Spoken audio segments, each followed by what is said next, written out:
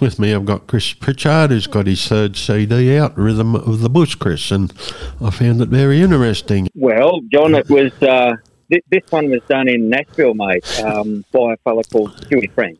Right, he's an Australian too, isn't he, Chris? He's from Tasmania, yeah. Right, yeah. Okay, yep.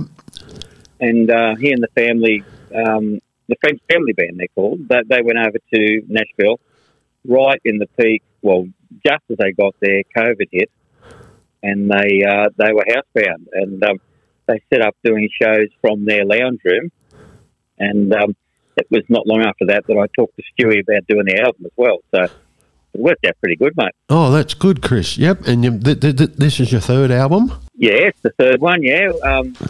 We've the first one was done for a dare, mate. Right, okay. Did you win the bet? I won the bet, yeah. That's the main thing. Yeah, it was done in New South Wales and Dubbo. Right. It was called Buckles and Sashes, and it's got a mixture of ballads and a couple of rodeo songs and all that sort of thing. And it did a lot better than what we thought. Oh, that's good. Yeah. Yeah. And then the second one was called The Chosen Few, and my son Dean produced it. Oh, okay. Yep. Yeah, it was done in Sydney. Right, okay. So you get around a bit, Chris. Well, it's good, I think, John. We wanted to get a different sound each time, which we got. Mm-hmm. That's great, Chris, yep.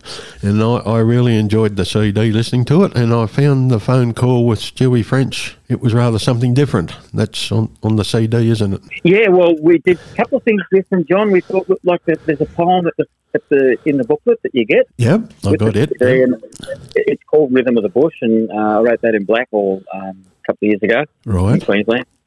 So we did that. That was a little bit different. Plus, the last track, as you say, was done as an interview, because we sell USBs to people, and they haven't got the information that you get in the CD. So we thought we'll put it down as an interview, and it's a pretty long interview, but it's at the last track, so people don't really have to listen to it if they don't want it. You know? Well, I reckon a lot of people enjoy that, Chris, because a lot of people don't know how CDs and LPs are made and that, and the story behind some of the songs with it. Yeah, I found it very interesting. So. Oh, that's great, John. It sort of puts into place, doesn't it? It does, yeah.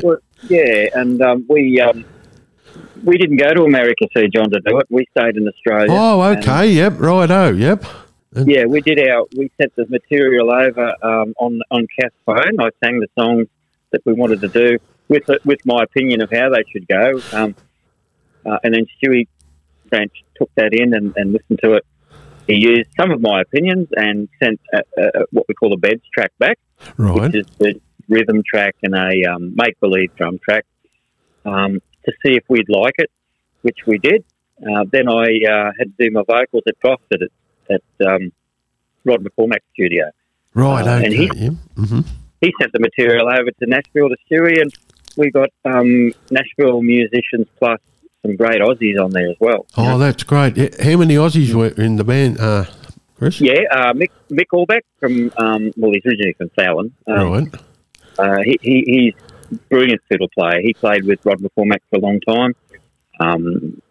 He was married to Becky Cole for a good while. Oh, okay. Yep. Right, okay. Yeah, and Mick Green, he's a great musician from Parkes in New South Wales.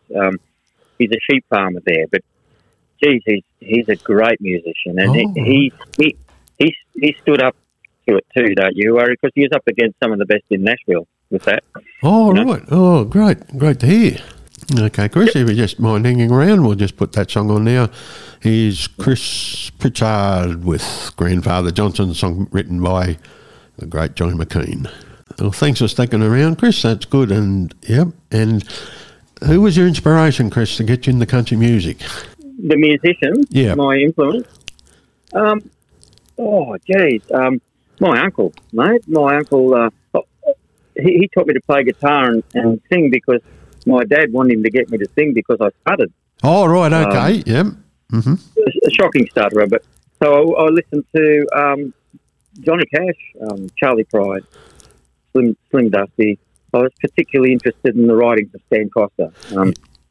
Yeah. Stan wrote 161 songs and Slim Dust. They recorded 72 of them. So that's pretty remarkable, isn't it? Oh, he was. And he wrote about people that I was growing up with. Oh, right. Oh, well, that makes it... Yeah, you get a feel for the the so song. I suppose, John, they were definitely my influences, mate. So, American and country, I love it both, yeah. Yeah. Oh, that's great, Chris. Yep. Typical Australian.